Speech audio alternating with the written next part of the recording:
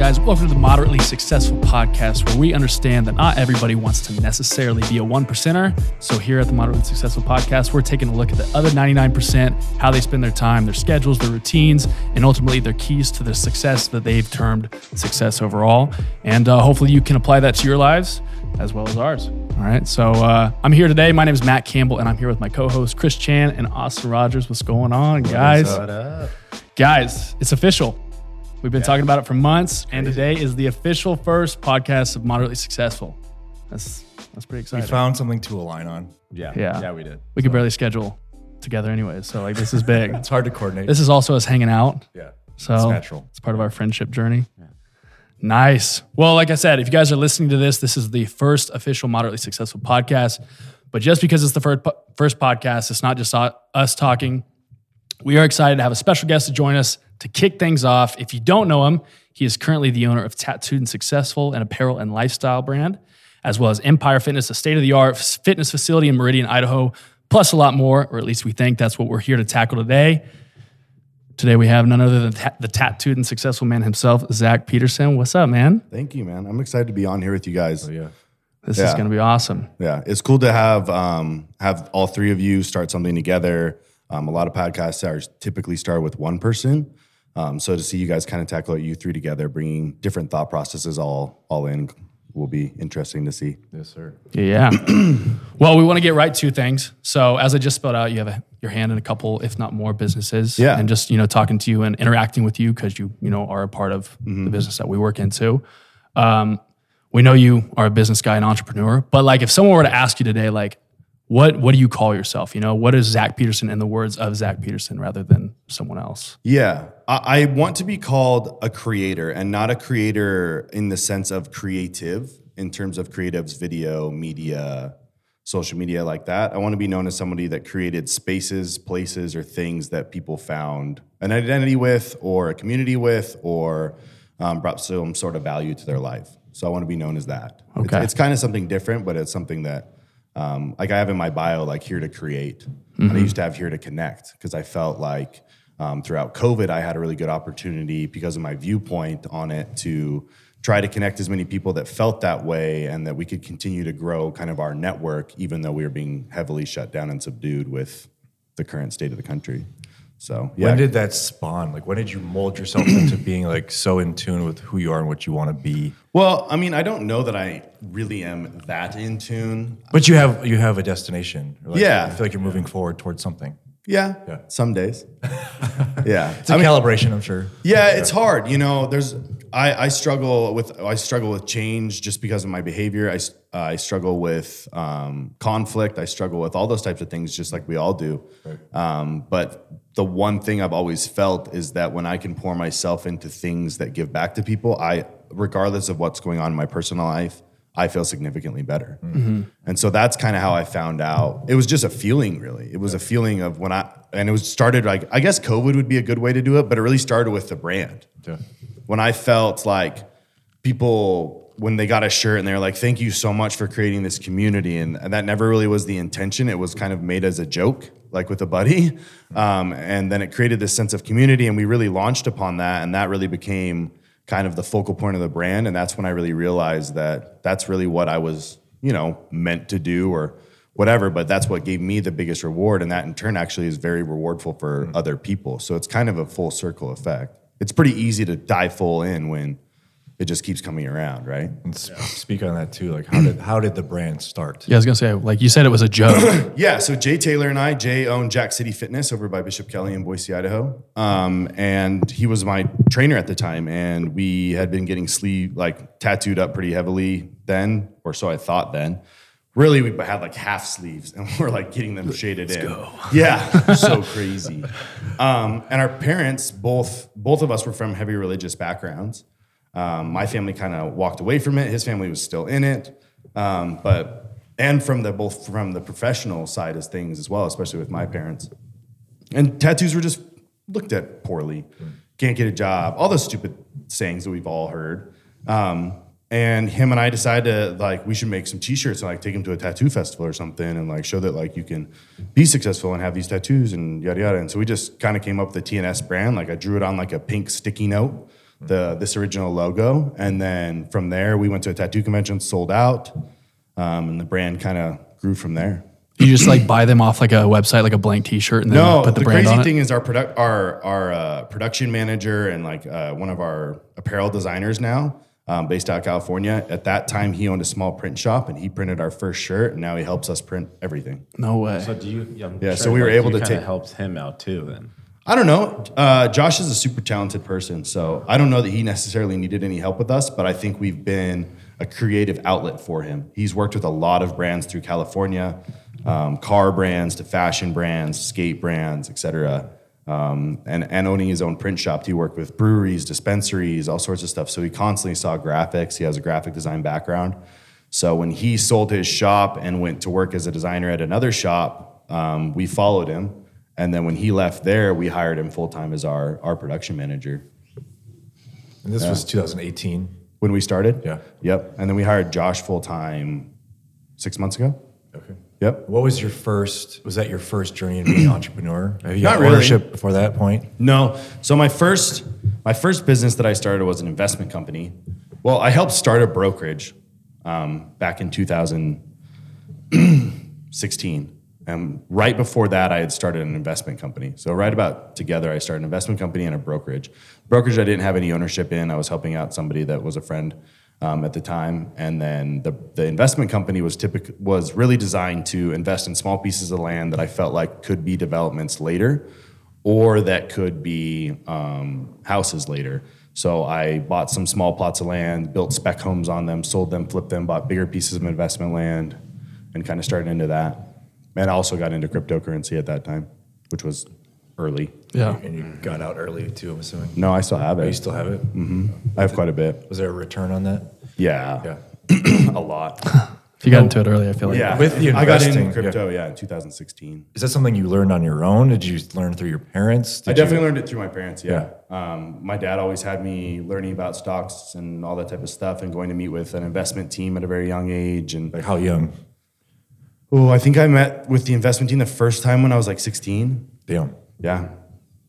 Did that just open your mind to that world? Mm-hmm. Yeah. Yeah, and I've always, and then when I was mid-20s, I started going with my dad to meet with his investment advisors at various different companies that he uses, and going to meet with them just to hear the numbers, to hear how it worked, to hear the processes and all that type of stuff, and started going to board meetings with my dad at his company when I was still right out of college, started going to those board meetings. So kind of absorbing from all of that is how I kind of got into it. And it runs in my bloodline. Yeah. Now, what did he do? What did your family do? So, I mean, start at the beginning. My grandfather, World War II pilot, inventor, entrepreneur, invented the backup alarm. Oh, wow. So, yeah, when construction equipment or anything like that backs up, he invented that beep beep thing. Damn. As well as the retractable phone cord, like the badge things. Invented that. And then a couple other little small things like that. My dad started his own company and came back and bought that company from my grandfather, same kind of industries. It developed into radar for heavy machinery. So object detection, they call it collision mitigation for heavy machinery and trucks and garbage trucks and school buses and those double buses in big cities. When they go around corners, they have basically blind spot monitoring so they made commercial blind spot monitoring. So he did that company. And then my father sold that 2 years ago or a year and a half ago. that's crazy because that's like kind of the things where it's like that back alarm. It's always like those things are like, I wonder who the hell invented that. Yeah, it's kind of one of those things that I talked about it recently on a podcast where I said like my son will think that ring lights are like obvious. Where like ring lights are still kind of like a new. Yeah, we're like, thing. what the heck is this? Yeah, like if you like, it's crazy. Like, oh, you see people like you go to their house and they're like they have a ring light for recording their like videos about whatever it may be, and you're like, oh, that's like normal now, and our kids will think that's super normal, and we didn't have any sort of at home lighting for video production 5 years ago. No. Right? Nobody thought about making a video at home to begin with. Yeah. This is all fresh. I remember Right? we had like the big, any sort of the big content. cameras that were like over the Dude, shoulders. My yeah. dad had a totally. few of those. Briefcase cheese. phones, briefcase phones, like Yeah. all that type of shit. But yeah, it started with my grandfather, went into my dad. I was absorbed into that and kind of a part of a lot of that stuff. And then got into my own stuff 2016. So 2 years out of college, graduated 14, started something 16. Do you feel some subconscious pressure to live up to some standards? Yeah, for sure. Yeah. Yeah. I don't think it's subconscious. It's pretty well known. Yeah. I don't think it's really well known. I just think there's like a... Do you feel an inner drive? Yeah. Like it's just natural? No, I think I have an unrealistic expectation for myself, which always kind of carries me through things. But I do have the reminder of what the two men before me did for our family, and what that looks like. And I obviously want to live up to, exceed all those types of things that they did. And I think that's pretty normal for a son. Oh yeah. Now, did you break from that before? Because you said you were like, for example, the Tattooed Successful is a joke. Obviously, you had the investment company before, but were those side hustles? Yeah. Because I've known, talking to you before, you've had other regular jobs, for lack of a better term. Yeah. So did you try to go a traditional route, like, I'm just going to chill out and do my own thing, and then it was always lingering? I didn't go full into Tattooed Successful until COVID. Right. Yeah. So before that, I worked at Muscle Farm. I sold unsecured business loans and credit card processing. I worked for Rhino Rush, another supplement company. I worked for a marketing agency delivering on hard goods, pens, papers, polos, all sorts of shit like that. I did landscaping. I tried to play professional football and did DoorDash and Uber and Uber Eats. Yeah. Did your parents go ahead? Random like handyman shit, hang a TV, pressure wash a driveway, paint a wall, some stuff. Did your parents try to give you direction, or did you choose your route? I think they gave me a lot of direction. Yeah. I would say my dad has a little bit of a hands-off approach. Figure it out a little bit, but he definitely offers guidance when approached. I don't think he got maybe as much guidance, and so I think that's why he struggles to kind of advise me on it. And I don't know.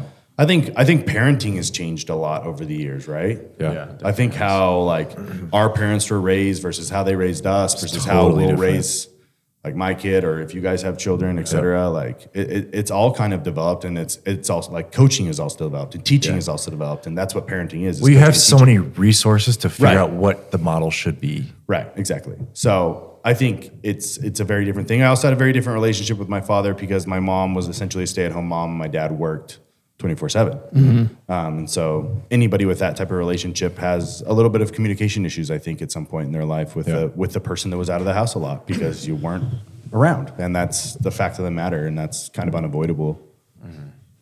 So why then, I guess just going back to the traditional jobs, because I see you in this, light with a couple of businesses. You had businesses before. You come from a very successful family.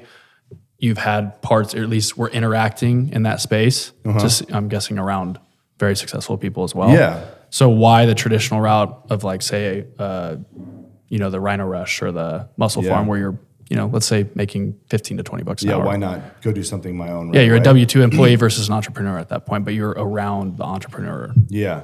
I would say I wasn't given any opportunity to do those things, right? I had no money.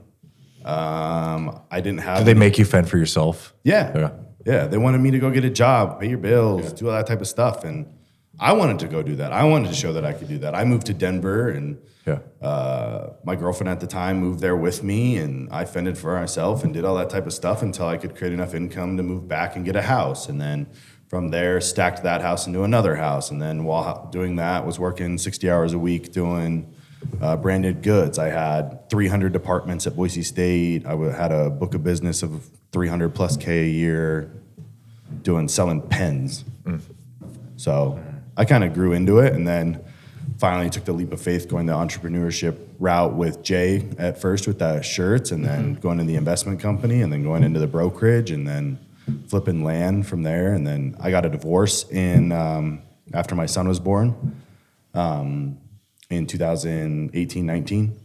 And from there kind of had to reset and picked football as my kind of outlet and thing. And so DoorDash, Uber Eats did that, and then came back and did landscaping with Mitch, our mascot. Oh, no way. I didn't know you did that. Yeah, so Mitch and I did landscaping and Christmas lights together. Did you help him start that business, or did he already have it? The owner of it is Tyler, and then Mitch owns the landscaping side. Yeah. Okay. And so Mitch just brought me on to do the landscaping, and then I did lights for a little bit and then left. That's wild. Not my thing. Okay. That's where that connection is. Okay. No, Mitch and I's connection is it's Mitch different. Mitch and I dated, married, and divorced sisters. Seriously? Yeah. Oh, I did not know that. I want you to go into that too. Like, how did getting a divorce affect your path? Wow. Really? I want to know. Like, If there's anyone who's going to do it, Yeah. that's the man to my right. Yeah. The emotional man. I'm emotional. It's okay. You are the most emotional. That's why he's continuing drinking. Drinking my sorrow. I mean, But it's a real question. Like, that stuff, it does a lot. yeah. I mean, it was the divorce was all on my accord. My fault, my mistakes. We had a divorce. And I ran away to Utah. I had no idea what to do with the job. I had lost all my friends. I had all on my own doing, but nonetheless, I still had to figure out what I was going to do, who I was going to be. At the same time, I just started playing this league around here for football, and I'd never played football, and everybody was telling me, hey, you got to go actually try, like actually go to some workouts and get an agent, go try to do this, and actually have somebody teach you how to run a route. I was just a basketball player running around catching the football. So I did that whole thing, and throughout that, I was doing a lot of counseling, a lot of therapy, and learned some things about myself on a personal matter, on how to communicate and how to go through different coping mechanisms with issues I struggle with in terms of depression, anxiety, all those types of things that I think a lot of us struggle with. And that it was kind of an all-inclusive hiatus for me in Utah for a year. I was in and out of the thought process of putting myself in like an inpatient because I wanted to solve everything at once, but also wanted the journey of understanding that you can't fix something overnight. No.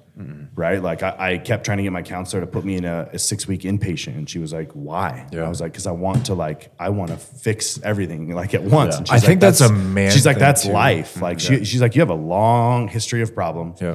You got a long life ahead of you, and you got all of these years to figure out all this stuff. Like going to a 6-week in-house patient thing is not going to just solve everything. Yeah. Right. So I really went through a lot down there, changed a lot, spent a lot of nights alone, DoorDash driving after doing 3 workouts in a day. And you learn a lot about yourself when you live by yourself, work by yourself, train by yourself. I had no training partner. Sometimes I would get to go to BYU and run routes with the quarterbacks down there when they needed work, or when I flew out to Texas or California for a workout with the team, I would get some interaction with other people. But for the most part, I hung out by myself, worked with myself, and then on the weekends I would drive or fly home to see Beckham. So I think the divorce pushed me into a self-actualization, realization of who I was, what my problems were, and Made you check yourself a little bit. yeah, for sure, I lost everything. Yeah. It was my fault, Yeah. but I lost everything. You still do any of those things today, like therapy or anything like that? Yeah, I go once a week, Yeah. Thursdays. You feel like it's been a game changer? Yeah, I've switched counselors a few times, but I want to someday be able to create some sort of insurance programs for companies where a mental health therapy would be like free, basically. I think it's just as essential as almost getting your hormones checked like every 6 months. Right. Oh yeah. Or exercising. Or exercising. Like if you don't have, and I do think though that not everybody needs to go to therapy, but when you get to a point in your life where you're as busy as I am with a child, with a significant other, with businesses, or even if it's not businesses, you got 2 jobs, or if you got whatever it is, if you don't have somebody that can check you, or somebody that can, like a friend like that, that's a true outlet, you need to go see someone. And I struggle to talk to people. I struggle to tell what's actually bothering me. I can talk to you about the problems and like the surface level stuff, but getting into how it's making me feel and what that's doing to me and where those scars are from, I'm not talking about it to anybody. Yeah. So I have to go to therapy. Now, do I think everybody needs to go to therapy? No, because there's some people that can talk to a homie about everything. I'm just not one of those people. Right. And a lot of that comes from a lot of bridges burned, a lot of friends lost, a lot of backstabbed, a lot of that shit scarred me enough that it's difficult for me to open up to people and share those things. So a therapist is where I have to go. It's true. I feel like there's something about externalizing. Was that enough? That was actually Fantastic. Thank Yeah, you. That was The great. fact you said it was fantastic made it so much better for me. Oh, good. Yeah, I feel better. He's like, next emotional question. It's like, that's number one. There's something about externalizing though, because I feel like even I have more friend groups, but I live with a therapist, so I kind of get a little bit of that at home. At least good questioning. It's the good questioning that I feel like that prompts you to think through things. There's something about that because like a lot of times, even if it's not like a therapy related subject, if someone asks you like what you believe about something or what your morals, values are, and you start to talk and you fumble over your words like over and over again, it's like, oh, I don't really know what they are because I can't even talk about them. And Chris and I even talked about that today. Like, how many of us actually know ourselves and know what we want or who we want to be? Literally. I like I said, I think I know what I want to do, but I still don't know who I am, what I want to do. And I the way I look at it, I really, and I think I told you this about goals. I really struggle to set long-term goals because I become obsessive over them and it's so fucking unhealthy. So I try to focus on creating as much experiences for the people around me that I care about and creating much of communities and experiences for people that welcome them into those spaces, right? So gym, TNS, and then the people that are under these buildings, making sure you guys have what you need to be successful, making sure you guys know I'm here for you, we're here for you, we're all in this together, and making sure that's across the board. And I think that will just work, right? For sure. Obviously, I have things I'd like to accomplish in my life, but that's not what I hang my hat on. Right. Yeah, and I think people can do that, but I'm not that dude. And I think that's not where all healthy. three of us can agree, or all three of us can agree that like this is definitely like the best gym we've been a part of. Oh, for sure. Yeah. Like, I mean, I've been part of like 9 different gyms, including here. Yeah, you've been a part of a lot just here. Just here, yeah. Yeah, that's cool. Yeah, and that's where like here, it's just like just being a part of this makes you want to stay here for a very like long time. Oh, he's ready for another. It's refill hour. We're out of ice. It's okay. The flavor makes up for You it. like whiskey. Wait, so I have a question. Go back to your background. Yeah. And just because it's a similar background to mine. So you said you come from a religious background? Not necessarily like heavy religion, but I was just raised in the Catholic school system. Okay. So, I mean, I grew up going to Rosary on Mondays. Wednesday we had Bible. Every day you have religion class. Fridays we had mass for church, for school, and then Sundays we had mass for like our family. We would go to mass on Sunday.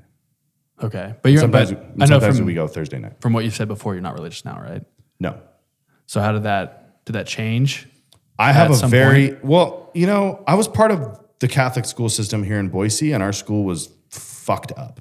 Yeah. So, like, you know, my PE teacher is in prison for the rest of his life. I have pastors that are in prison for the rest of their life. I have multiple classmates that are in prison for the rest of their life. I have teachers that are in the prison for the rest of their life. Through the Catholic Church? Yeah. Yeah. It's the same thing with my situation It's too. like, and then I went to public school, and I don't know a public school teacher that I had that got arrested. Right? Yeah. And so it's like I went to this, and I It's a win for our producer. And I do think that there's problems at public schools just the same as the Catholic school system.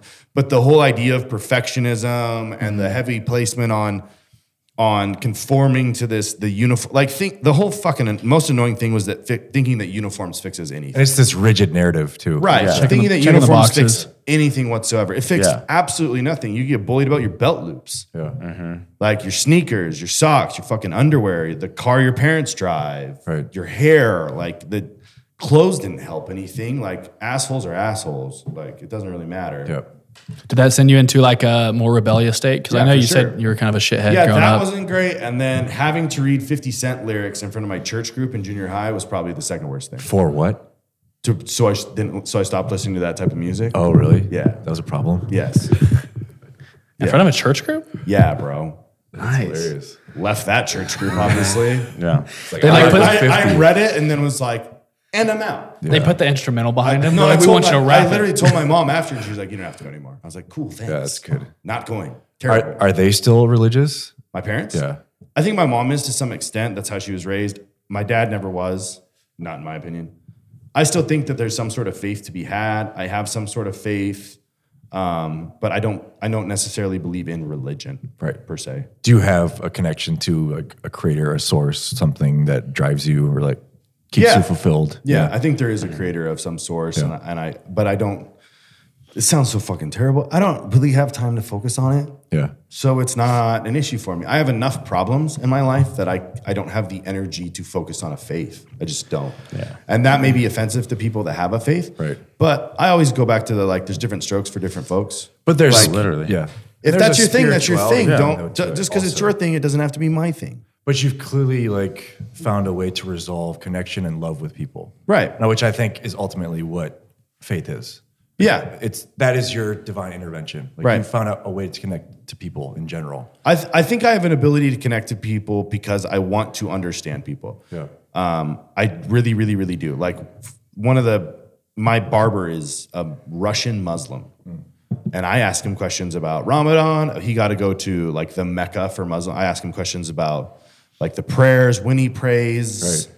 like all sorts of things. Because I want to learn. I think that's super cool. We talk about that shit all the time. We talk about like the races or like whatever that would be towards them, the hatred towards Muslim people, like all sorts of shit like that. We talk about that all the time because I want to learn. I think it's cool as hell. Yeah. Know where you come from. That's different than Yeah, and it's like everybody's different. Like it's crazy to think that we could all fit into one thing. And I think that's the hardest part about like Catholicism in itself is that it's not really inclusive. It's really not. It was not. I mean, I'm yeah, not. and part he of went it to anymore. you went to like all boys Catholic school. I went to all boys Catholic school. Yeah, and so it's like it's just not like, and I think I felt comfortable saying this. I think we found that out this weekend that people that claim faith and all this type of shit and God first don't necessarily end up being the nicest people. But that's the thing. If you're not showing it by your actions, it means nothing. So Right. And so personally- putting that tag on yourself means nothing. It's who you are as a person. Yeah, I agree. Right. And a lot of people that put that tag on themselves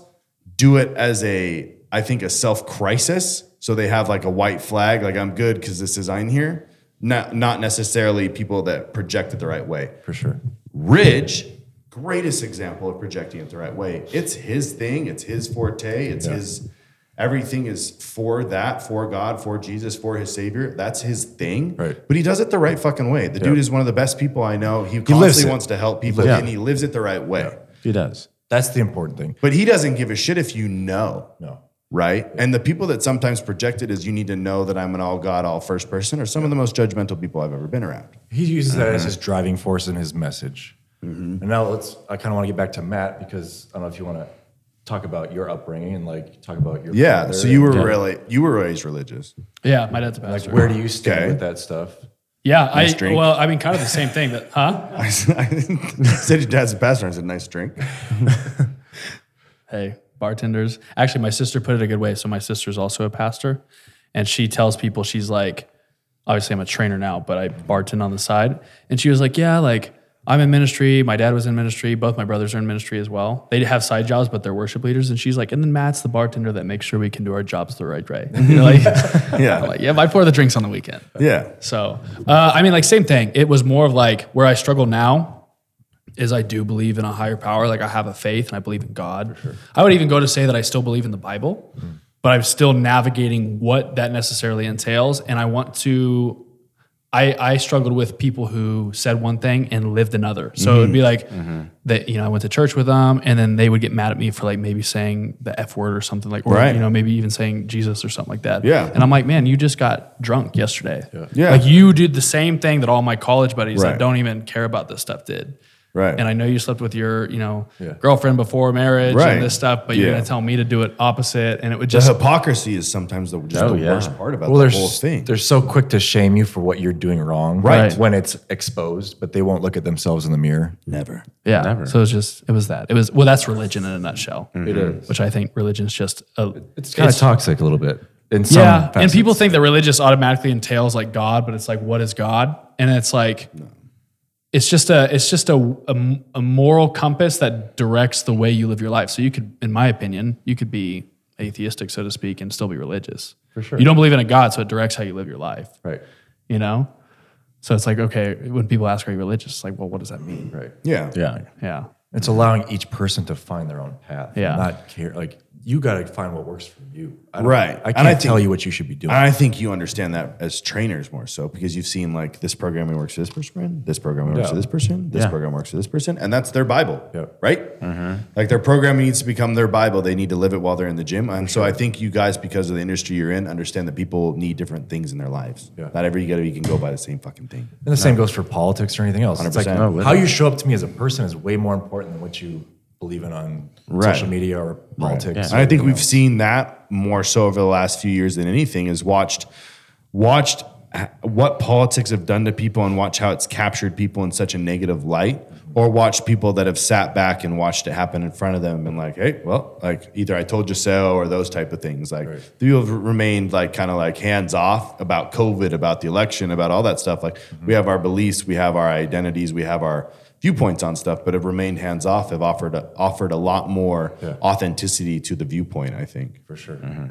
Yeah. I feel like people try to broadcast it too, where it's like if you just work on yourself, you're doing more good than anyone else does by, broadcasting it or, on social media or on other people, their friend groups or whatever. I think that's the crazy thing about social media, how like people just think like, oh, like let me just voice my opinion. It's like, oh, it's going to be such a big influence. Like, does it actually, or are you just trying to like, you look more kind of like a dick than anything. It's virtue signaling. Yeah. Like they're trying to like reach out to people who are going to validate their feelings. 100%. Like they want to feel validated in some way more than anything. Right. Yeah. I'm curious about this. I know Chris and Austin are too. Si, senor. So you have Tattooed Successful, you have Empire Fitness. We want to go into those a little bit. But other than that, because I'm guessing do you still have your investment business? Yep. And then what was the one before that? It was a real estate brokerage. I didn't have any ownership on it. You don't have any? Okay. No. So currently how many assets do you have?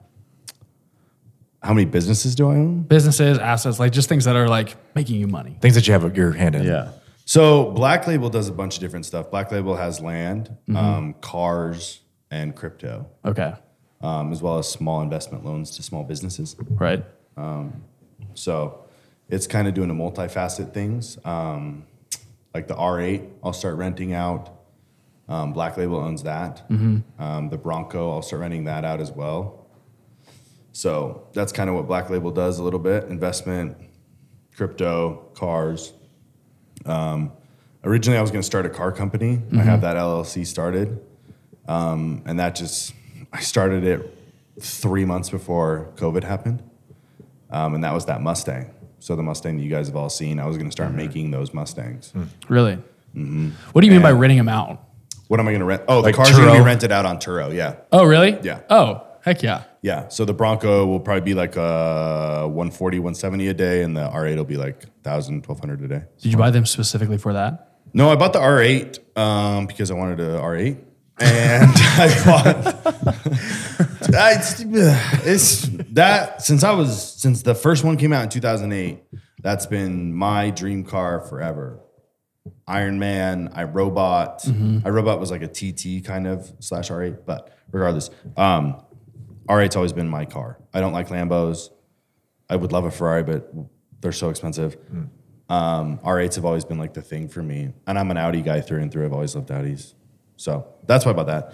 But no, I can rent them out. It's additional income for Black Label, and it's really easy. Okay.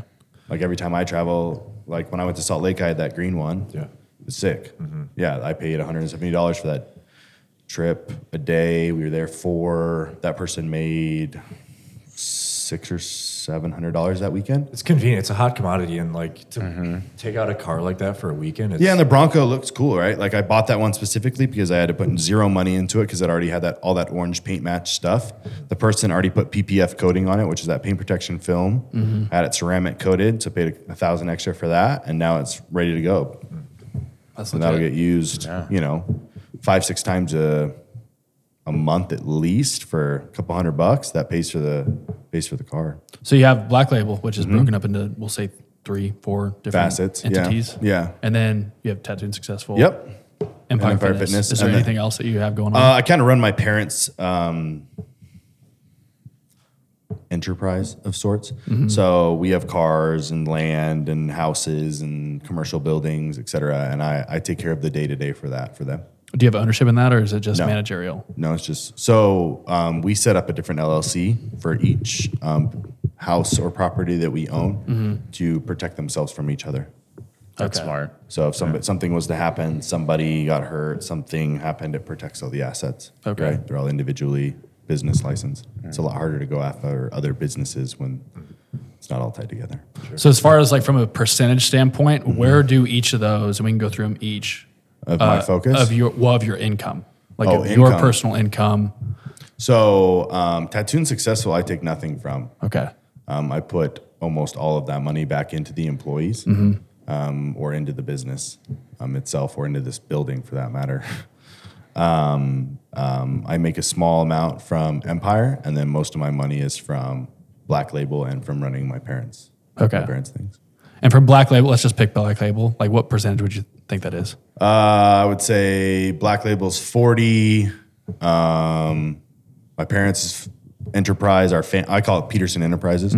It's our family. So I own some houses. My parents own some houses. My sister owns some houses. I run all of that. I take care of all the way down to who mows the lawn, who runs the alarm system, who repaints the rooms when the renters come out, all that type of shit. So it's all residential.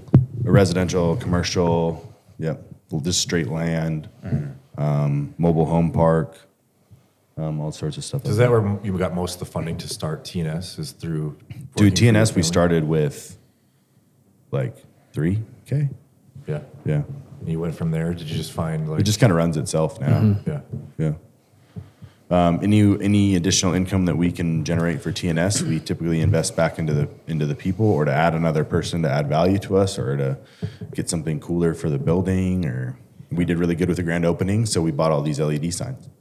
Just something else to add to the vibe of the building, right? You're constantly reinvesting. Yeah, constantly investing. Like, I think you guys watched this building go from pretty cool, then to adding the floor in the back to kind of cool, to getting the glass garage door to being really cool, to then doing the lobby, and watch what the store has turned into. And now we got 2 artists full time. Like, now we got podcasting here once a week. Hopefully we'll get to twice a week. Like all sorts of stuff. Like, it's constantly doing something. Yeah. Yeah. So that's probably, I go 40-40 and then 20. but 10 from Empire. So like, I mean, as far as you can go into it, because like part of the podcast is we want people, viewers of all walks of life, to kind of look into the incomes of people and what their day looks like according to their income. Yeah. So like, what does a 40% look like for you monthly, personally?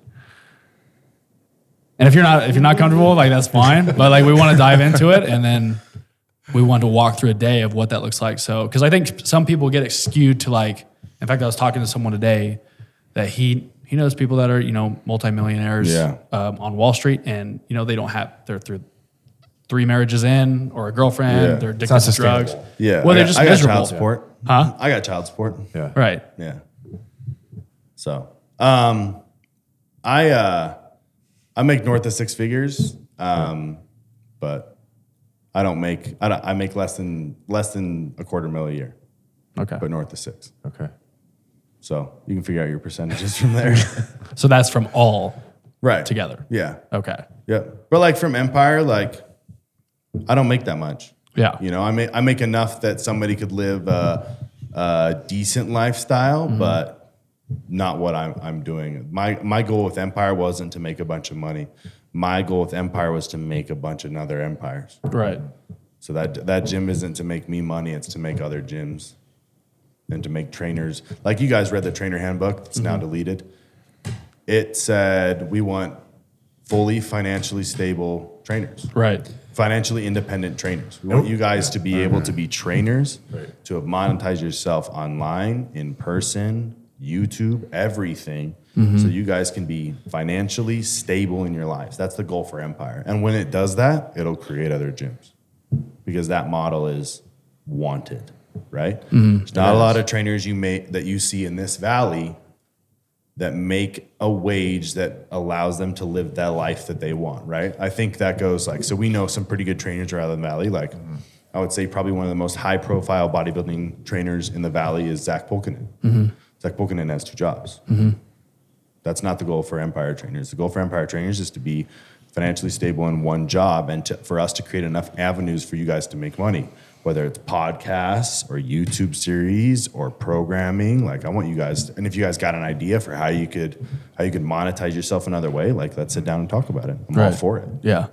And I think that's important too. Like I've worked in probably 7 different gyms, started from the ground up, like I think I was even making like $10 an hour for sessions. And then I've been to places like Lifetime also that are very bougie and like I was charging $120 an hour, but making 30%. Right. So it's like, it's cool to have a place that values the people that, for their worth. I mean, yes, the gym is the place that people go, but the trainers are the one that build the community. And I think the way we've designed it now, and the way the culture will shift now is that you guys will truly understand. I think you get it. You might start to, because you and I have hung out a little bit. I think you get it, is that the goal, and I think Jeremy, one of the tattoo artists, I think he understood that after we met a few times. I swear to God, this is for you guys. It is not for me. I want it to be the best opportunity for the people within it. It's not for me. And I swear that's what I live by. And I think that then makes it full circle for all of us. It's like, I truly believe the whole saying, like when the water rises, the boat rises, right? So like, I think this place can be a place that's different than a lot of other gyms. And that's how I got sold into this whole thing. It's like I'm fully bought in because it's like when I can see a gym, because I've been part of like 9 to 10 different gyms, just like from commercial to being in private settings to smaller gym settings, like kind of how we are. But it's like I could see through the bullshit of all other gyms, but there's no bullshit here. It's like you actually care about all of us. Yeah. And I think that's like, I was telling Austin this earlier, like that's how I'm like sold. Like I actually want to come into Empire and actually train my clients and actually be there more often. I was like, shit, I could put an air mattress up there and I could sleep here. Why not? Yeah. And I want you guys to feel like that. I want this to feel like a home away from home. When you're here, I want you to get to work and be like, I'm at work. Not, fuck, I got to go to work and like, I wonder what Zach's going to say. And like, I fucking this and that. Like, I don't want that shit. Like, if you got a problem, please come to me. Like, let's fix that shit. Let's hash it out immediately. Like, I don't like confrontation, so I want to get to it. Like, I don't like disagreement, let's solve it. Like, if you don't like how something's going, like, let's fix it. And that goes for everything. Like, there's a piece of, I was telling you two, like, there's a piece of equipment the trainers decided we don't want. Let's figure out a way to sell it. I'll pay for the difference of something new that you guys all decide on that we need. And a story. Like, let's have the best place that we all think is the best place. If we all agree on something, 15 to 20 people that all agree on something must be a pretty good place for people to go, right? Yeah. I agree. I do want to get into the Empire and like the expansion, whether it's TNS or Empire or whatever ventures you have. But before we do that, I want to, so, you know, you gave us like a glimpse into your life as far as like financially and everything. But so accordingly, do you have a number in mind that you're chasing? I know you've mentioned that you had a number before, but obviously you've been through some shit. I think you have you're very conscientious and you've. Yeah. You know, I don't. I do one day at a time. I know that I've done the things that I need to do to create financial stability for my son. I've already done those things. My family and I have done a good job of securing enough assets in land and housing and those types of things that there will be something for my son to take and to grow and to do the same thing that I've done. So I know I've already done that. So that part feels really, really good. I think you've probably seen it. Maybe you've seen it. I've posted before that, like, I don't want my son to have like a piece of cake. I want him to have the whole fucking bakery. Like, I want him to be able to do whatever he wants. If I own 12 businesses at that point and he picks one of the 12, like if he wants to sell the other 11 to fund the one, like knock it out, dude. Like, let's sell them for as much as we can. Let's dive all into the one. Like, that's what I care about. Like, that's my life, and that's my, you know, continuation of the legacy that my grandfather started, my dad continued, that I'm trying to grow. And I had a very emotional conversation with my parents recently about sometimes, you know, they mostly live in McCall. And sometimes I think they get a little bit worrisome about what I'm doing, what's everything going, because they're so hands off now. And I was super emotional in that. Like, I don't want you to ever think that I'm fucking around. Like, I'm doing this for us, for the family, for what this can continue to be for my son, what could it continue to be for my sister's child, like all that type of shit. Like, I only care about what we can give back. I don't give a shit what I have. It's cool having cool stuff, like, for sure, but I lived in Utah on an air mattress with a foldable chair and a cooler. Like, I didn't really care. I had my truck, an air mattress, a cooler, and I went to Target and bought a foldable chair. And that's all I had. I had a TV on cardboard boxes. Nice. I didn't give a shit. The ultimate cabinet. Yeah, I didn't give a shit. Like I just wanted to see how close I could get to making it to playing football and what I could do with the brand and how I could reinvent myself. That's all I cared about. Tunnel vision. Yeah. Well, how did having a son change your perspective on life and business? Yeah. Yeah, I mean, I think, yeah, Jesus. Well, before you say it's that, wild. It really is. And they always do, you can go in a sec. They always do the whole, you don't know until you know, and like you like do the ha. But it's true. But it's really fucking true. Yeah. And you just can't get it. Like you can try, but you just won't know. don't. Yeah. And it's just weird. It's an emotion. It's like a whole new part of you that reinvents itself. Like the dad side, and like I know you got like dog dad vibes and all that type of shit, but it's different. It's so different. It's different, and like the level of care that you have is just like it's so. And knowing you three, that you guys are very attentive people and good people, like that's it's hard for me on people that like don't involve themselves with their child and stuff like that. But it's crazy. It opens a whole new side of you that you really don't understand existed. Because I was a very cold-hearted, no fucks given person. I had a child, and yeah. Did it change you from being lost to like having more purpose? Yeah, the whole point is him. Yeah. I don't give a shit. You about said that's anything. your why before. So. Yeah, I don't give a shit about anything. Yeah. And like, obviously, I love Cass, and that's my love and everything. But like she very well knows like that's my world. That's number one. Yeah, and she has no desire to replace that. She thinks that's one of the best qualities about me is that he is the focus. Yeah. So. And when did he come into the picture according to your businesses? Black Label existed. I was pushed out of the brokerage, and he was born. Okay. And Tattoo and Successful existed. In 2020? What? 2019, right? 2019. Was Beckham born? Yeah. 18. Oh, 2018. He turns 5 this year. 5 in 2 months. Wow. Big 5. Yeah. Cinco. Do you think it like literally flipped your value structure 100%. at that point? 100%. Because what was your goal? Like, for example, Tattooed Successful, what was your goal for that at that point before you had a child? Like, where was your mind at? She was pregnant when I started Tattooing Successful. Okay. So you had a pretty good foundational. Mm-hmm. What about Black Label before that? Was already going. Yeah, I know, but like, did you have more of an egotistical drive before? The pride. I don't know. I think before I had Beckham, I thought that the next coolest thing was how I got higher or better. Yeah. Mm-hmm. And then now I realize like I love nice cars and I love like shoes. You guys know that, and I love jerseys. Like I love a lot of tangible goods. I also could live with like a scooter and a pair of Vans and like a swimsuit and tank top. Like I don't really care. I think that stuff's really cool. Yeah. I used to let it define me, and now I really don't care. Yeah. Like I went to Scottsdale, wore a pair of shoes that like I hadn't worn yet, trashed them, and I was like, yeah. And I was like, well, like those things used to bother me, and now I understand that it's like it's okay. It's just something that you had, and now it's messed up a little bit, and that's okay. Do you think that's a self-confidence thing now? Like you have the confidence, you don't need to show it. You don't need to wear I think it goes from difference between going for what you get happy, going for the things that you enjoy and truly make you happy, and going for what things that you think are cool. Mm-hmm. Right? Yeah.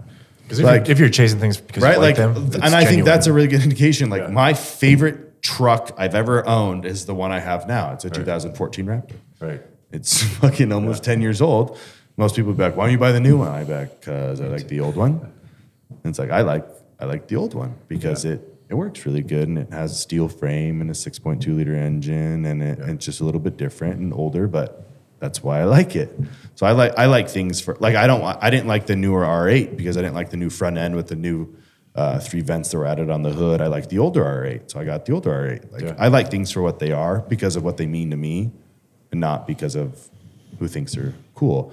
And I think that's gotten me in good places personally, and maybe some bad places with the brand. Sometimes I've created some stuff that I thought was cool because I liked it, and maybe it hasn't sold well. But like the 420 or no, the 420 stuff done really well. Okay, but like I think sometimes some of the minimally branded stuff doesn't do the best because, or some of the phrases that I want the brand to identify by don't do the best or something like that. But things come and go and sell the way they will, and.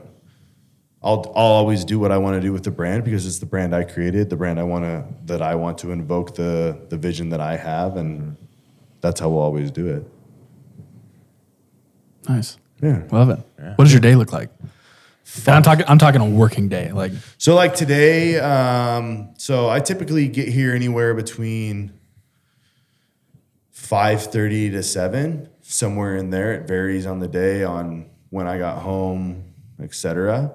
I like to get here early before TNS people get here because I like to try to orchestrate what I need from them for the day, so they have their plans or figured out when they get here. Those of them that are here in the office every day. And then from there, I typically go over to Empire after I get most of my morning stuff done, check in with the front desk. 3 to 4 days a week, I take my son to school around the noon hour. I typically try to do TNS finances after I get back from there, Empire finances after there, dive into some marketing stuff in the afternoon because I like to do creative before I go work out. Mm-hmm. And then typically I work out anytime between 2 to 4, usually not a whole lot later than that. Sometimes I do 5 on the days I work out with one of my teammates, Corey.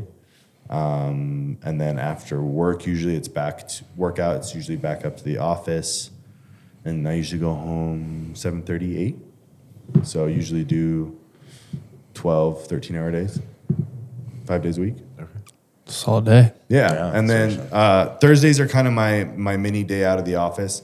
The mornings I got my weekly back appointment because I'm old, and then counseling. Oh, nice. Yep, that's on Thursdays. It's kind of like a rejuvenating day.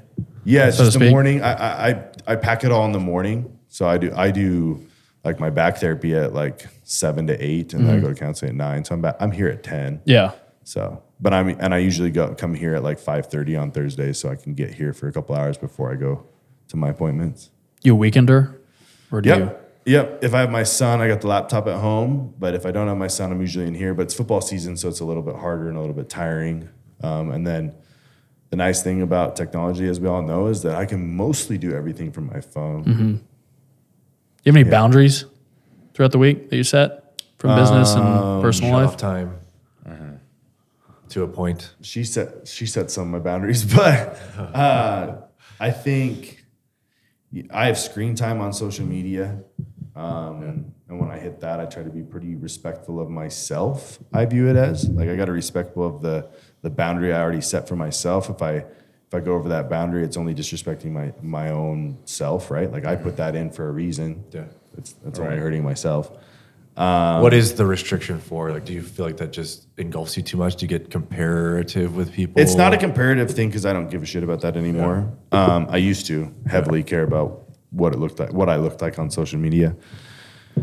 The thing I've gotten super comfortable with is a lack of presence over the last year is probably the fact that I have zero control about other people's feelings or what they want to say. Yeah. And getting comfortable with that has been cool. Yeah. Like I don't give a shit No. what you have to say about me. I know what I'm trying to do, and I know the people that are involved understand that, and the people that choose to be a part of it really get it.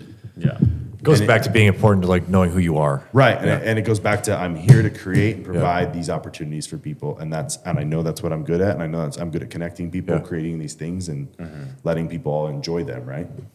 Definitely. Yeah. But yeah, no, I set limits. Social media, I think, is at like 3 or 4 hours a day. I used to be like well over 11 hours a day on my screen time. Damn. Also, my laptop and computer are not factored into that. Yeah. But just on phone. But yeah, I set a bunch of boundaries that I have no notification. This is something I recommend for everybody, is to not have notifications on your phone. Yeah, it's terrible. Yeah. Unless it involves work. So like the only notifications I have on my phone are WhatsApp. Mm-hmm. Because we at TNS and us at Empire have chosen that as our main form of communication. And I have badges then on text messages and on emails. And that's it. And then I always pin anything I need to get back to on text messages or mark things as unread. And then I pretty much live that way. I don't have any notifications on social media whatsoever. I just don't think it's just too much of an on-off switch all day. Mm-hmm. If you want to go look at social media, go look at it, but don't go look at it because somebody tagged you, like this, responded to this, etc. Yeah, they'll still be there when you get back. I think that's like structured in there too. Sorry. Go ahead. Keep going. I was just saying, like the other day I was on Instagram and I checked it and then I shut it off real quick. Like I literally was on there for a second. Yeah. Like, oh, cool. I got someone followed me or something like that. Right. Shut it off. It notified me instantly for something else. And I was like, what? And so of course I was like, well, I got to see. Yeah. So I think it's structured in there. Yeah. No social media notifications, no Facebook, TikTok, Instagram, any of that. Do you structure that for the mornings too? Like personally, I don't like to look at Instagram first thing in the morning. Like, So unfortunately, or fortunately, you know, I try to rephrase things positively. I always say, like, when something bad happens to us, it's a great opportunity to get better. When change happens, it's an opportunity to start over. When I get on my phone right away in the morning because I own businesses, that's an opportunity and that's an advantage and that's it's a positive thing in my life. Like I get to check my phone in the morning to see if there's a problem at work yet that I could help. Yeah.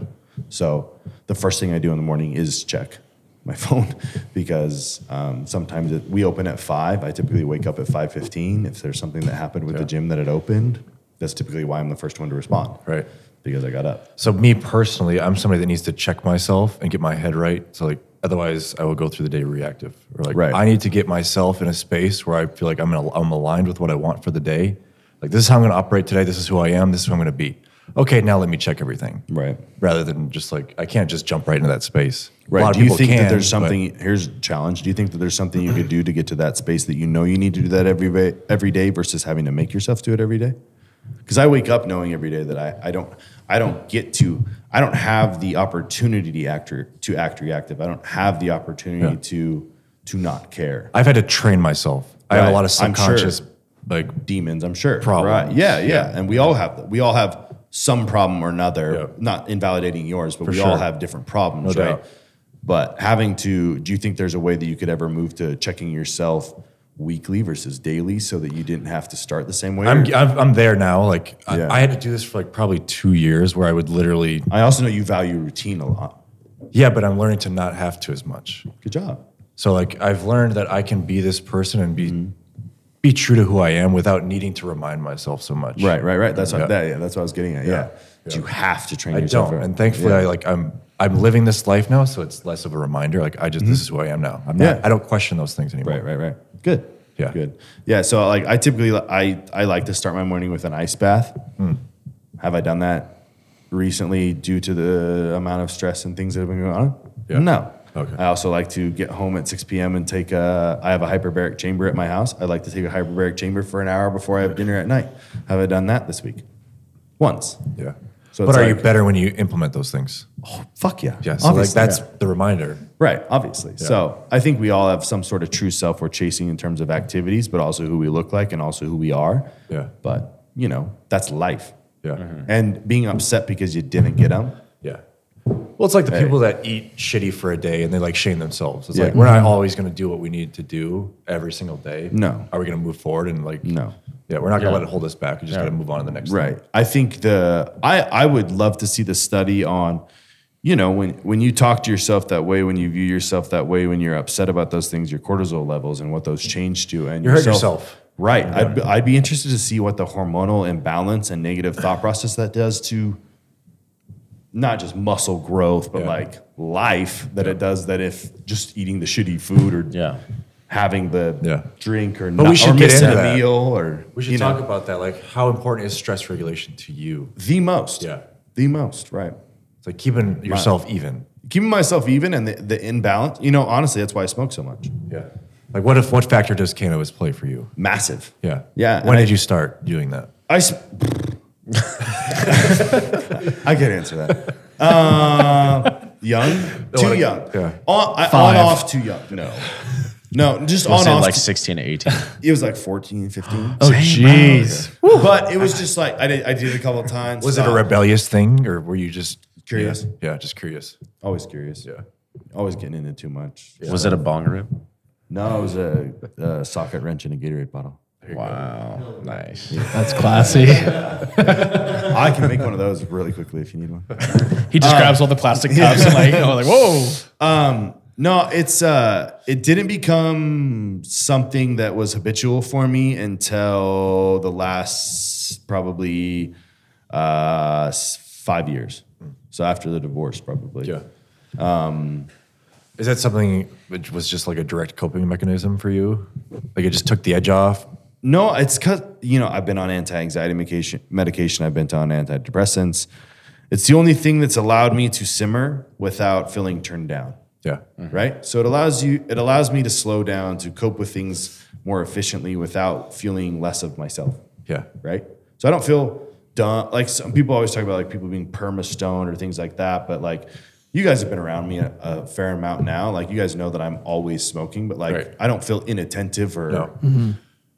like unable to recall or unfocused or things like that. You've trained with me. Yeah. Like obviously I show up training like as high as I can possibly be because I prefer it. You're like, more red in the eyes than you are in your face. yeah, and but I prefer it. And like I would say the sessions I'm higher, I'm probably more focused. It's actually like you're more like better workouts. Yeah, and I'm probably on my phone less, and I'm probably listening more and stuff like that. When I don't have the opportunity to smoke, and I like to smoke sauna and then hypervolt before a lift. That's if I could, I would smoke sauna and hypervolt, and that's because the smoking calms me down. The sauna readies my muscles and gives a little red light therapy, a little bit of self-actualization, a little recovery, I usually listen to a podcast in there, and then I get into the workout, and that kind of whole ensemble helps me dial into really being focused on the lift. So cannabis has been a huge thing for me. It's, I have yet to have and I go get my hormones checked. I go to a respiratory doctor. I've gone to everything. Like I have zero side effects or showing any sort of things from it. And I smoke daily, heavily. And it's helped me be tremendously better at what I do as a person, how to communicate, anxiety levels, stress levels, all those things. Do you feel like you have to be reliant on it though? Is it become a crutch at all? Nope. No. Like typically, like Cass and I went to Mexico for 5 days and didn't take any with me. And how did you feel? Felt fine. Yeah. Yep. Do you think that was in part because it was like a relaxation state? For sure. Yeah. Yeah. I don't like get into a stressful situation and like get the twitches and go like, I need to smoke. I need to smoke. Like start scratching myself or some shit like that. But I know going into I don't expect that, but like there's definitely some like. Do I prefer the anxiety. routine where I get to smoke before I work out? Sure. Did I work out today without smoking and then get a lot done in terms of reorganizing the gym and with our workout pretty efficiently? Yeah. Like we were all over the place today and still got like quite a bit done. Yeah. Right. We did. So it's like, didn't smoke today? It's not a need. Not a need. Yeah. It's an asset. Yeah. It's And it's a tool. And I know how I know how much it helps. Right. I also know at night how much it helps me allow me to wind down and to sleep well. I used to never sleep. I used to stay up till 1, 2 o'clock in the morning and just sit there and watch anything I could think of to watch because I was just bored. Now I can go to sleep. Yeah. It allows me to shut off my brain. I have a lot of demons that I struggle with in terms of negative self-image, body dysmorphia, all those types of things, and allowing the little voice in your head to shut up when you get home and just like enjoy the person you're around, enjoy the thing you're watching, enjoy the meal you're eating, enjoy the drink you're having. Has that created more self-love? Yeah, for sure. For sure. Confidence correlates. And that's where I can even like attest to that too from a psychological aspect because like I smoke like 3 to 4 times a day too. Yeah. And it's like more so I can be more aware of how I react as an individual, especially like being a husband now. Like I am more aware of like how I react to certain things, how I can actually voice an opinion in a way where I don't sound so aggressive. And then I think we all probably struggle with that as men, males, as people that have been told to be so powerful and everything. But it allows you to be vulnerable a little bit. it really does. Yeah, and that's how like I'm able to be more self-aware of even like my own workouts. My like kind of same thing with you. It's like I can work out without smoking, but my workouts are 10 times better when I'm smoking because I'm more aware of like that sensation of like the neuromuscular connection and all that. Yeah. And going into the fitness side of things, let's talk about how, or we kind of want to know like with your athletic background, Right. like how did that start from like grade school, like too, because we obviously train together, so it's like from like going from through your times of like basketball, like how did that start? Yeah, so growing up, I was the smallest kid. in my class typically. And so I golfed and played tennis and played soccer. I didn't play, and I did taekwondo, but only because I was getting my ass kicked at school. So,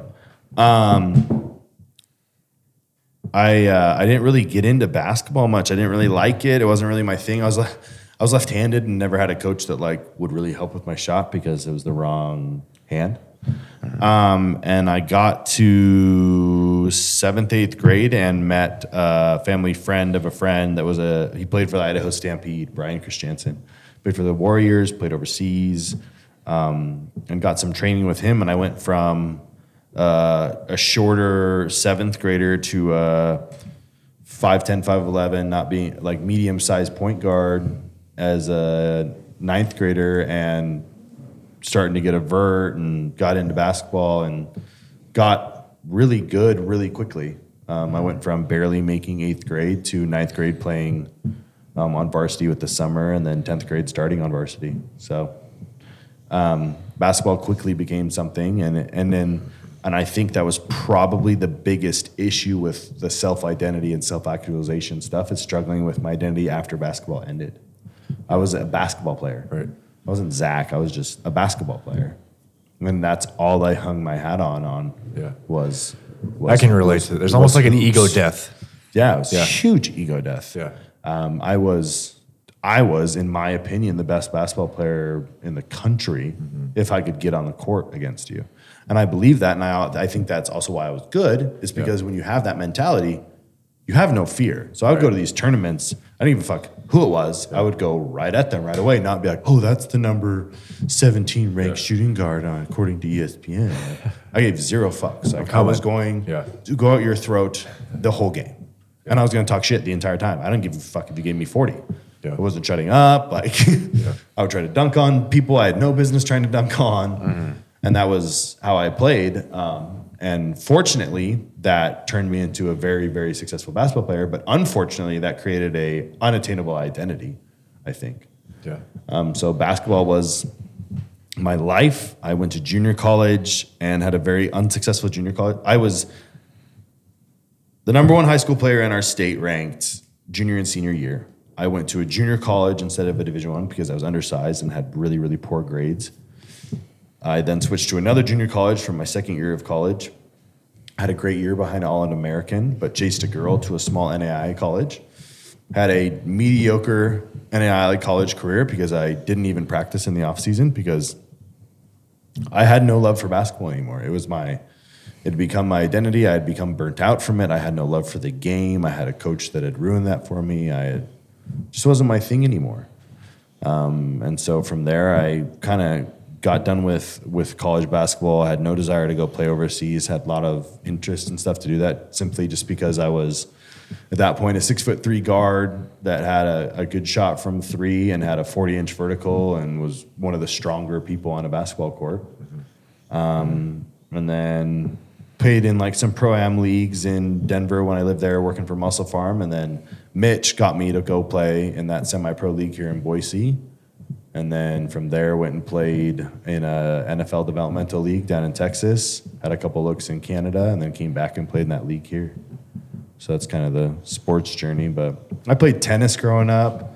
I was on BK's varsity team as a 7th grader for tennis. I traveled the Northwest playing golf as a really young age. What still drives you to continue playing football? Dude, I never got to play. Yeah. So is it like, do you feel like you're making up for lost time? A little bit of making up for lost time. I have so many homies from that. A lot of the TS like homies play on that team too. I mean, you've met a lot of them. Yeah. You get 40 friends every year. It's fucking fun being a part of a team. Like you guys have all been a part of a team. And then, it's not a bad way to waste a Saturday, like. What are you going to do? What are you doing this Saturday? Relaxing. Yeah, exactly. Yeah. So it's like, go hang out with the boys and play some football, bang some heads. Like, sounds like a good time. Yeah. That's something, too. I feel like you're somebody that always needs to be stimulated. Yeah, for sure.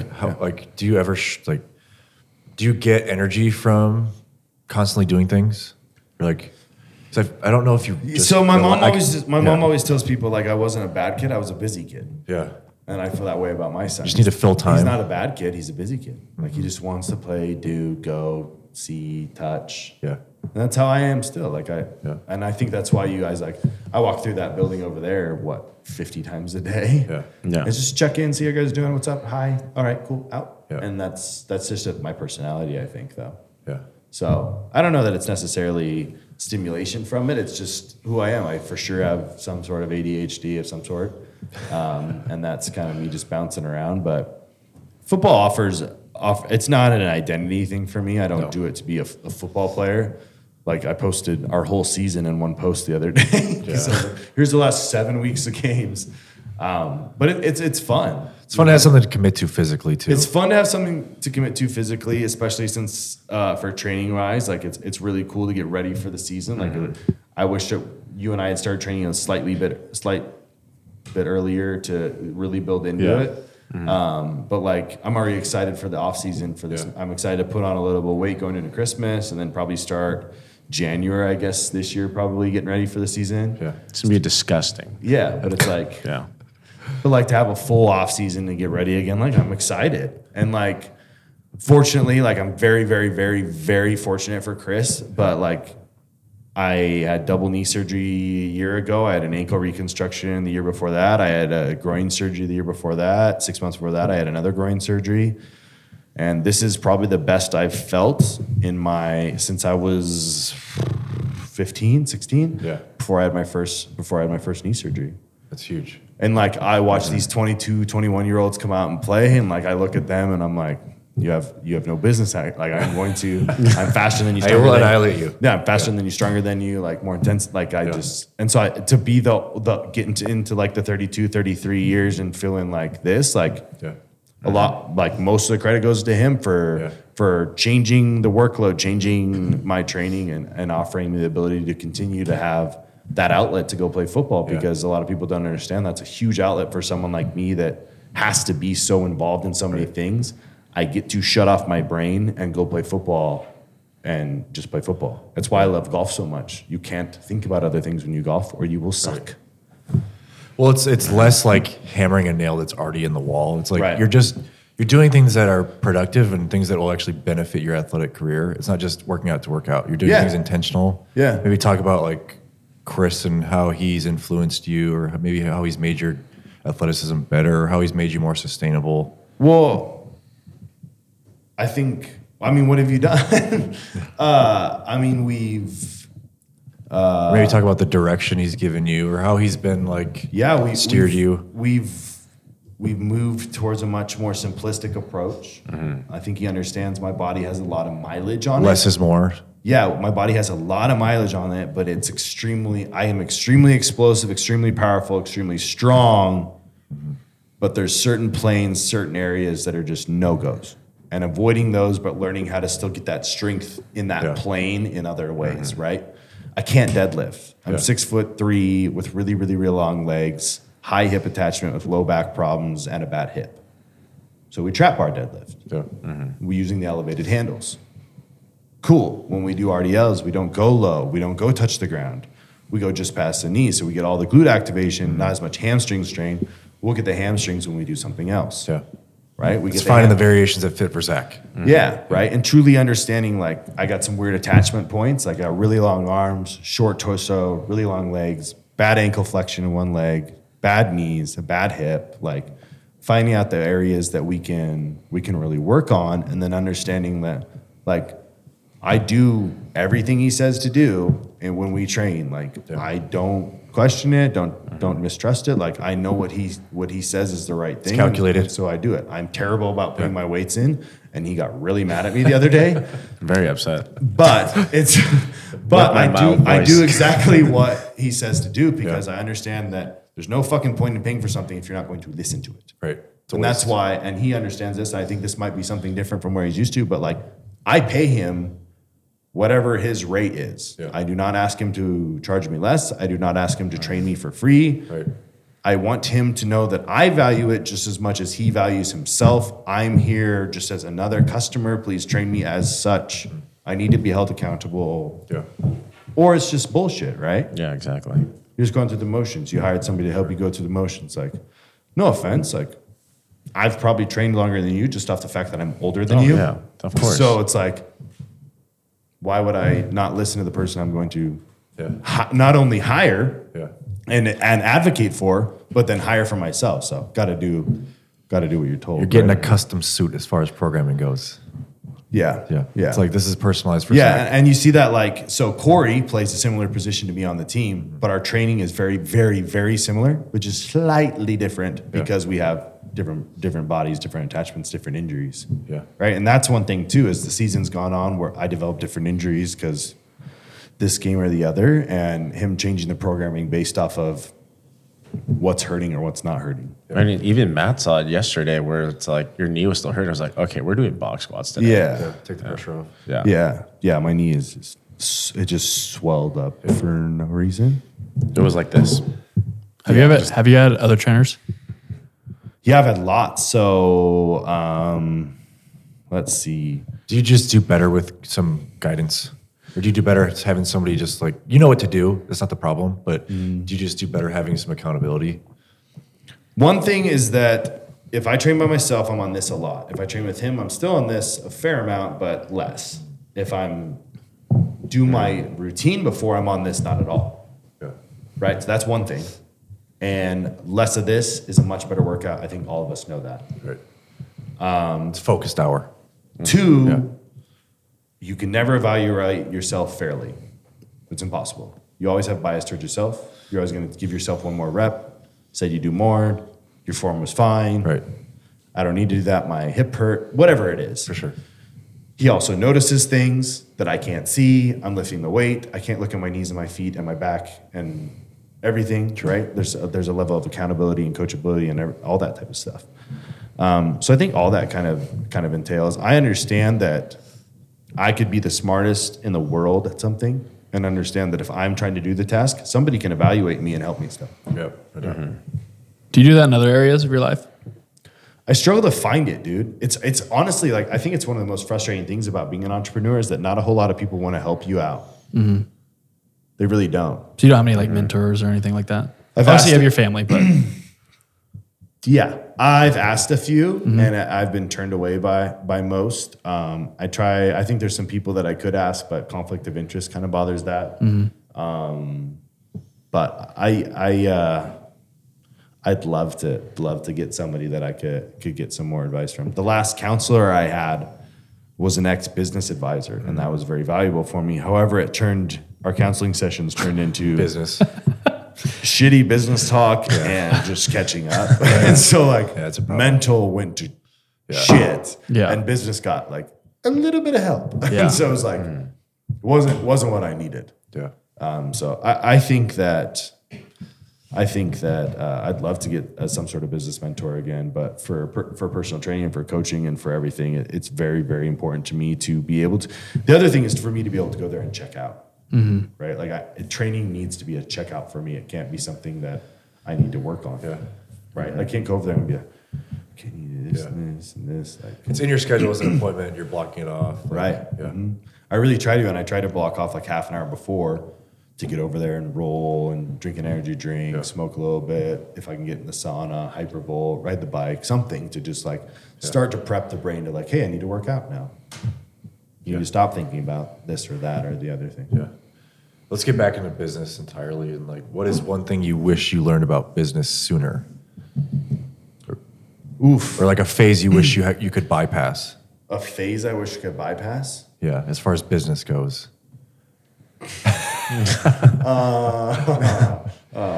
We'll leave that answer. You can steer off in a different direction if you need to. I would say I think I wish I understood that. Is it a relationship thing? I think the thing about culture, learning about how important culture is and how difficult it is to create, I think is the lesson I wish I knew about earlier. However, I should have known about it having been such a part of dysfunctional cultures within different teams and industries I was in. But I think when you own a business and when you're in such a growth stage of a business, there's so many other things to focus on but culture, right? There's the business in itself, like logos and marketing and what it actually fucking looks like for that matter, and a website and just everything, right? The tangibles, the essentially. tangibles, Yeah. and the just the little thing, cows and Culture's not going to carry a piece of shit. right. Yeah. Culture pays you $0, but culture will also kill your business. Yeah. Right. Definitely. And I think And that the we right all- culture will elevate and I it. think we all understand that, and we've all been a part of different cultures and bad cultures and good cultures or whatever. But culture isn't anything; it's everything, and I love that saying. And I think learning that, you can't understand that until you lose in it, if that makes sense, right? Like you can't truly understand loss until you've lost. I think. Yeah. And so I don't think you can understand the wrong culture until you've had the wrong culture. For sure. Unfortunately. Yeah. I just don't think it's possible. Now you know when you see it. Yeah, you can feel it right away. You walk in a room, you're like, Yeah. whoops, that's not right. I think we've all felt that. For sure. Yeah, you know when you can feel, and I'm not a moon, stars, and rocks person, but you can feel the energy when you walk in a room Yeah. Definitely. between people. Oh, You can yeah. feel the vibe of a person. You can feel what their intentions are to a certain extent. You either don't understand them or you know. But there's usually a pretty clear indication. Well, you either know you're out of place in the group or you know one person is out of place in the group. Yeah, for sure. Yeah. And I think we felt that when we all hung out the other weekend. Like it felt pretty cool. All of us hanging out, like pretty good group of people. Yeah. Like everybody's kind of cool, just here with their dogs, chilling. Yeah. you know. Austin could have Except been there. Austin. Yeah. I had to prioritize it. Oh yeah, you prioritized everyone else or yourself over everyone Yeah. else. Sometimes that's important. Yeah. Talk about that. Fuck everyone. Austin's better. Have you ever seen what is it? Christmas Party? Office Christmas Party? Yeah. Oh, She goes. He goes like lead systems engineer, chief technical officer, whatever, and he goes, "Suck my dick." dude, it's been a while. I saw that in theaters. Yeah, that shit's so funny. I love that movie. They only get more fast, more furious. What do you like to do for hobbies? Golf. Speaking of which, we need to plan that. Main hobbies. I love golf. I spend a lot of time with as much time as I can with Beckham. I try to ski in the winters. I haven't skied as much as I'd like. And spend as much time with my family, as much time with Cass. But, you know, over the last 6 to 8 months since really getting Empire open, a lot of that has gone by the wayside. How important? And I'm comfortable with that for Yeah. the time being. Sure. How important is it to have like the right girl by your side? And extremely important. Yeah. Extremely important, yeah. That's one of those learning experiences too. Like Yeah. knowing who's the right fit and who's not. Yeah, it's got to be someone that simplifies your life. Whatever that may be, right? Is it emotional or task oriented or feelings or I don't know. There's a lot of different ways that people can add value, but it has to simplify your life in some way. Definitely. It can't be somebody that adds complication or adds work, right? And I don't think that relationships aren't work. Every relationship's work. If you don't view it as such, you'll lose it, I think. Yeah. Right. But it has to be someone that simplifies your life, and I've always felt that. And I don't understand people that say relationships aren't transactional. Well, they are. There's value both ways. Like you, Well, it has you both to have be. to provide value. If you don't provide value, it's destined for failure. Yeah. Right? Like it's superficial. Yeah. Yeah. There has to be value provided both ways because, and that goes back to kind of what I said with the I'm here to create thing. Like I'm trying to provide as much value. And I said that on our first podcast for TNS is I want to provide the most amount of value for people as I can possible because I think that is what the right thing is to do because it brings me value. Yeah. Yeah. So I think that's Cass and I's relationship to a T. She provides a lot of simplicity and stabilization to a very chaotic person. I'm very chaotic. I have a lot of things going on. I'm eccentric. I am all over the place, and she is a very calming factor. Yeah. Devin has said it before that like she walks in her room and he feels calmer. It's like she just brings a certain calming presence to it and a certain. She's very good at looking through things and be like, I think if you did this and this, I think you'd be happier. And how does that vary? Well, Having a that's nice. supportive partner versus like, I mean, you probably had both. Yeah. Having the supportive partner versus not having the non-supportive partner. How does that change your trajectory? Well, I think you just spend a bunch of time wasting time on things that you shouldn't, on drama and superficial things and things that don't exist. A lot of men and women are good at creating problems that don't exist due to their own insecurities. Yeah. Right. For I sure. think we've all seen that in maybe some relationships we had ourselves or relationships we've seen other people have. But when people are massively insecure, even slightly insecure within themselves, they create problems for other people that just simply are not there. Right. Right? Like, this is not an issue. I have no idea where this fucking came from, and all of a sudden it's a thing. I think we saw that again this weekend with some certain posts about our gym. We were not a part of that conversation in any way, shape, or form. Why it became part of our gym, I have no idea. Yeah. But insecure people do insecure, weird things, and to identify with or try to understand another adult's feelings is a waste of your time. If they bring your feelings to you in a constructive form that you can then interpret and try to validate, that's one thing. But they express their feelings in a loud, irrational way. Yeah. It's no longer You can't be heard at that point. Yeah, no longer my job to help you at all. Yeah. Like, you brought zero value to the table Yeah. that I could help contribute to. That's your thing now. I'm no part of that.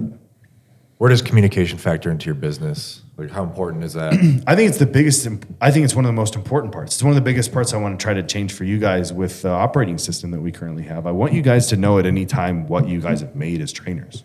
I think that's really important. I think relationships can extremely sour when financial things are involved. I think that you guys not understanding what you're making and what you're capable of making can lead to confusion. Confusion can lead to frustration, and relationships can sour very quickly on that. So I think communication is key. Communication is everything.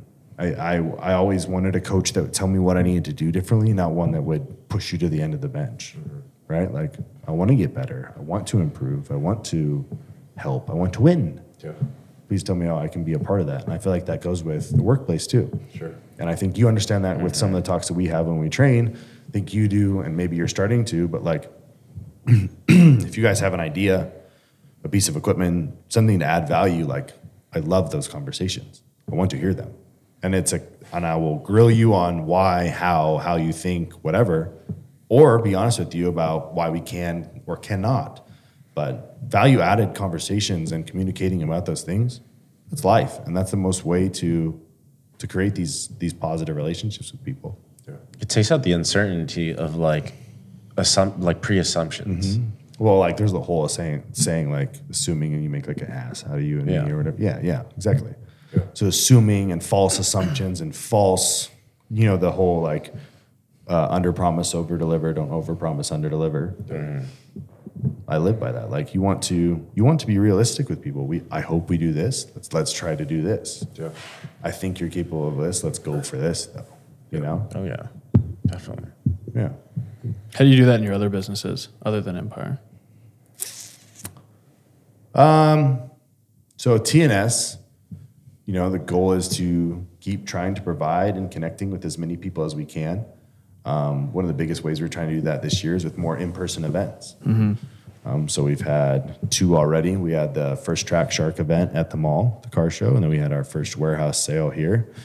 We have another Track Shark event, July 1st and 2nd. We'll have another warehouse. We have an air show we're going to in August. So with Tattooing Successful, it's about having more in-person events. And then with Black Label, it's simply just trying to diversify more, trying to get those car things going a little bit more. Obviously, I just got the Bronco, so getting that up and going as well. Mm-hmm. Yeah. Where do you go ahead. Yeah. I was going to say internally, like from a communication factor, like when it comes to designs of the clothing or anything, how have you broadcasted that on the team? Well, everything still comes from me. So I still design all of it pretty much down to some of the graphic creation. I have our production manager do, because that's what his basis is, but I'll draw the graphic or articulate that to him. But yeah, I have the nice thing about having Josh is that Josh and I have done everything ever together. There's like 2 orders he didn't do. in his transition period. But other than that, he's done everything. And so we communicate extremely efficiently on, he knows what I like, what way it needs to go, what color I'm trying to go for. And you simply get those by just having honest conversations with people. Him and I chop it up about random shit all the time. I think we both show interest in each other's lives. I think that being that organic, honest person with each other allows you to work more efficiently. So I think communication comes to the forefront in every kind of thing you do. Mm-hmm. I think you guys probably understand that with clients more so than anything. Oh, yeah. Like when you communicate the program to people more efficiently, they're probably better at it. Oh yeah, they gotta be educated. Right. If they just get some videos, they're probably not great at it. No. But if you can articulate to it, Especially because you just put exercise and then set the number. It's like, okay.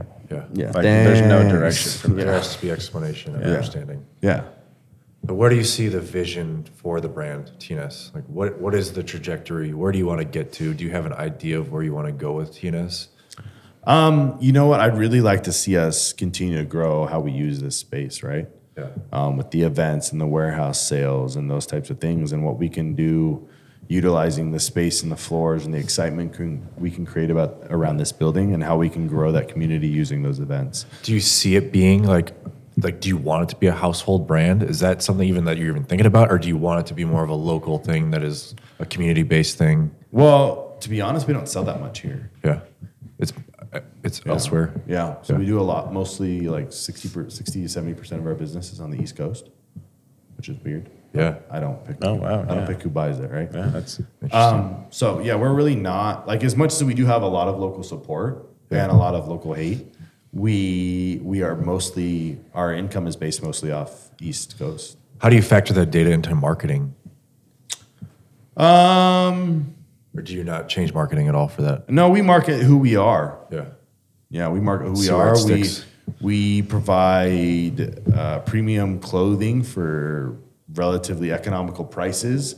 We provide supreme content for considering the size of our group. We offer an authentic experience with our customer service. I think we just are a little bit different than most places. Yeah. Yeah. And then the events here, you guys have all been to them. They're pretty special. they are. Yeah, I mean, we raised $24,000 for a children's advocate awareness company or organization here in Boise recently. We're going to do another charity at our next warehouse sale. So, if we do 3 to 4 of those a year, we're raising 6 figures for charity a year. Yeah, it's huge. Right? So now we've created a brand that's a 6-figure nonprofit a year, basically, on top of being a brand, a podcast studio, a creative studio, a tattoo studio, and an event center of sorts. Like our next event will have a car show, potentially live music, multiple DJs, tattoos all day again, warehouse, twice as many food trucks, like everything. Do you want to talk about the connections you made with like the people that you have rocking the brand? Like I know Mike, what's his face, is a big one. Yeah, Big Mike. Big Mike. Yeah, on so social media. I think that kind of goes to show that the culture and the community that we've created with Tattoo and Success. He's Canadian. Yeah. Yeah. It's just a little bit. He trains Drake, which is wild. Yeah. What? Yeah. That's crazy. Yeah. So it's just, I think because of who we are and that we're all very real people that run the brand, when we reach out to people, they feel that. Yeah. There's a lot of brands that send that really shitty ass generic message to 20,000 people a day. That even goes to the really big brands that do it. We're just not like that. I think people get a very different experience with us. And so, yeah, we got Big Mike rocking it. Don wears us pretty religiously. Don that did the floors here. That's pretty much all he wears. Oh yeah. Don Resin Don Resin. Steve Butcher that did my tattoos. Like he always says, he's like, I wear you, Louis, and like Dior. I'm like, thanks. Like it's a good conversation to be in. Yeah, for sure. We got NBA players wearing our stuff, NFL players wearing our stuff, kind of all walks of life. And then we got, but then we also have, like everyday construction wearing our stuff, and CEOs wearing our stuff to the gym and stuff. So it's cool. I think we're a brand for everybody. I think that's the point, is that success looks very different for everyone. And that's kind of the point of the brand, is that it could be I think there's a couple like tidbits from our previous podcast that say, like, I've said before, like, it could be a mom being a stay-at-home mom and doing that extremely well, that allows her husband to create an income from that family. That mom deserves some level of appreciation, because that's created a successful balance for the 2 kids or 1 kid and the father, right? Like, she's right. So that deserves some sort of credit. That if she's tattooed, that's a tattooed and successful person, right? Success looks very different for every person. Success could look very simple for anybody. Let's talk about that too. Like, let's get a culmination and just like a definition of what success means to you. Success to me means the pursuit. I kind of have changed it a bunch of times, but it's the pursuit of tasks of like oneself, right? Tasks you've created, and then consistently completing those, right? And whatever the fuck that looks like. Yeah. So like setting things for you to do in a day, and completing those in a positive light, obviously, not like drinking a bottle, smoking a blunt, not going to work. Done. Like, not successful, but like drinking a gallon of water, being to work on time 5 days in a row, completing all tasks at work, eating 3 meals a day, being on time to your counseling session. Great week. Great week. You're chasing success. You're because that person is building the founding blocks of what people that reach the highest levels do, right? And so to discourage that they can't get to the top level is counterproductive, right? So you have to embrace all levels of success. Looks different for every person. You feel momentum. Mm-hmm. Yeah. I think we all probably feel momentum when you do almost the littlest things better than the big things. For sure. Oh yeah. Right? Definitely. Like I love when like I get up right on time. I laid my clothes out the night before. Yeah, you're prepped. Like you get out the door on time. You're like, fuck, we're cruising. Yeah. And you're like 2 tasks into your day, and you're like, right, I'm winning. We're on a roll. Yeah. You're like, no, I agree with that. I'm 20 minutes into my day, but I'm on a fucking roll because I got dressed, my clothes were out, and we're on time. Like, and just those, and that little stacking of things throughout the day, that's success to me. Yeah. Usually when I do that, I hit every single green light here. Yeah, right. So I'm just like, it's like the vibes are just like, hey, have one today, fella. Yeah. Have one today. Well, that translates to being a trainer too. And like, people get so overwhelmed with the tasks. Like, start by showing up. Right. Just start by doing the thing. I don't care how long you do it. Just do the thing. Right. Like, and just start stacking those W's. Yeah. It'll turn into something. Yeah. It'll And steadily I get think better. falling in love with the process and not the end result. Yeah. Oh yeah. And the process, journey. And the process is the little things throughout the day. Yeah. I always say, like, embrace the suck. For too. sure. Like the shit, when it gets really hard and weird and you get uncomfortable, like, that's when you're probably going to get way better. Yeah, I in my agree. opinion. That's when you usually level up. That's when you usually have some sort of opportunity that steers you in a positive light, Yeah. or that provides some sort of value. Yeah. Right? And Matt, I don't know do you have anything to add before Chris kind of sums this up? Yeah, I guess like taking that, because you said enjoy the process, which I think is what a lot of successful people say. Yeah. And you said earlier you struggle with like setting long-term goals. It doesn't sound like you have, like, you're enjoying the community environment of TNS, Empire, all these different structures that you built or helped build. Do you have an ideal though? Like you said earlier, from your background, your dad wasn't around a ton. Maybe, in your life, but he was busy, right? Yeah. You're a busy guy, 13-hour days. Do you have an ideal that you have with your son later on, towards like, maybe you don't have a number for TNS or Empire or number of locations or whatever it might be. Yeah. Do you have the ideal day in your mind where it's like, it's a little more peaceful, not as structured, no 13-hour days or anything like that? Yeah, I think I'm trying to get these out of the way while he's, in school and doing those things. And to be honest, I don't have him that often. I have him every other weekend, and then I take him to school during the week, and I take him to speech on Wednesdays. So I do have the freedom to put in those days, and those days are going to create his future. So I do have the opportunity to get to do that right now. That's why I try to phrase that as an opportunity, not a burden, right? That's an opportunity to create a future for the most important thing in my life. But I think I'd like to get to a point where I get to step back and I get to offer the choice to him on what you want to do now. Like, hey, like whether it's school's over, whether it's high school's over or whatever, or college is over or whatever, or if he does athletics and that's over, what do you want to do now? And I'll get to take a step back and offer as much guidance as I can to him. And I think that'll be the moment that I look forward to the most. That's the goal. And so, where he's turning 5, that could be 13 years from now when he graduates, or it could be 17, 18 years when he graduates from college. I don't know what that looks like, but that's my pinnacle. That's my end goal, is to have the opportunity to step back and offer him whatever avenue he wants. If it's none of the companies I own, if I don't own any, whatever it may look like, like, what do you want to fucking do, dude? Let's do it. That's cool. Yeah.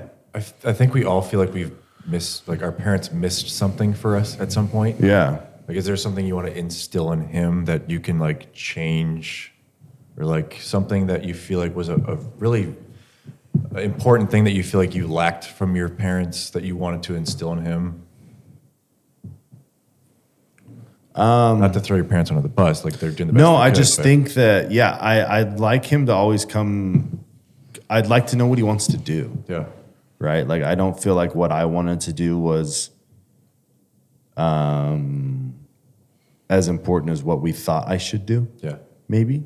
And that's probably how they most were people, taught yeah. to do, right? Yeah. We all kind of do what we think our kids should do. But Right. I think at some point you need to validate what they want. Like, I really didn't want to fucking do choir, and I did choir for like 4 or 5 years. Yeah. I still hate that I did choir. Did you take anything away from that? It was terrible. I still hate that I did choir. Like, that's never going to change. Yeah. I wish when I had begged to go to public school and to leave, that I had gotten to go to public school and leave, Yeah. right? Yeah. I think listening, I think Dusty can probably testify to this maybe more so than all of us because he has kids and teaches. Yeah. But I think listening to the kids and trying to understand why or where they're coming from Yeah. is the most important thing. Yeah. And I think a lot of what our parents did was very reactive and to a certain behavior status of what you were supposed to do. It's my way. Versus Yeah. what is actually going wrong with the kids, Yeah. right? Like, you're an asshole at dinner tonight. Is it because you had a bad day? Or you're being an asshole at dinner tonight, go to your room, right? Like, maybe ask about their day. What happened? Yeah. Why are you being like this? What the fuck is going on? Like, Well, I think you're that's- not being you, so Yeah. let's figure this out, versus being like, you need to be this. I think that's changed in the parenting cycle recently. I think it's changed in coaching. I think it's changed in training. changed I think in it's everything. Allowing people to feel heard. right. Well, did you And respected. So, not to compare parenting to coaching, but when you're a parent, you're coaching. Yeah. So, like, we never heard of the term player coach, right? Before the last, 5 years, 10 years? That's what parents have become. You have to become a player's coach. You can't be just in it with them. Right. Be in it with them. Get down to their level. Figure out what the fuck is going on. Understand their day. Yeah. Don't just pick them up, tell them why they acted wrong, Right. and then or Discipline. acted right, or whatever that may be. So I think that's probably the thing I learned the most. And not that my parents did a bad job. No. I could not imagine raising me. That Right. sounds terrible. For sure. But there's always things to take away. Yeah. Yeah. Like, raising me sounds like a lot of fucking work. I feel you. But Yeah. Now going into closing, what would you give as advice for new entrepreneurs? Like, what are 3 things that new entrepreneurs should take in? 3. I think the number one thing is to try to be as, and you guys have both heard this on podcasts before, is be unrealistic. So you need to be unrealistic. You need to have unrealistic goals that people tell you are ridiculous, etc. Because shooting for those is the only way to go when you start. If you have these really mundane type of things, like, you won't chase them, you'll wash out, and you'll just become part of the other ones that tried and failed. I think that's one. I think embracing the suck is probably the second one. Like, getting uncomfortable, like we've all said, is when true change happens and when progression happens. And then I think finding like a good group. So I think surrounding yourself with like-minded people is probably one of the most important things you can do at a young age. Surrounding yourself with the people that just have no aspirations, have no identities, and that type of thing is the most misleading thing you can do as a young entrepreneur. Is hanging out with the wrong group of people. Yeah, I like it. And misunderstanding what the important things are in life. I love it. Yeah. Awesome. Perfect. Thanks for coming on, man. Yeah, It was awesome. I'm excited. Thanks for taking care of this podcast. Yeah, I'm so excited to see what you guys do with this. I'm so excited to see where this can go, and I'm honored to be the first one on. Yeah. Thank you guys. It was fun. Yeah. Thank you.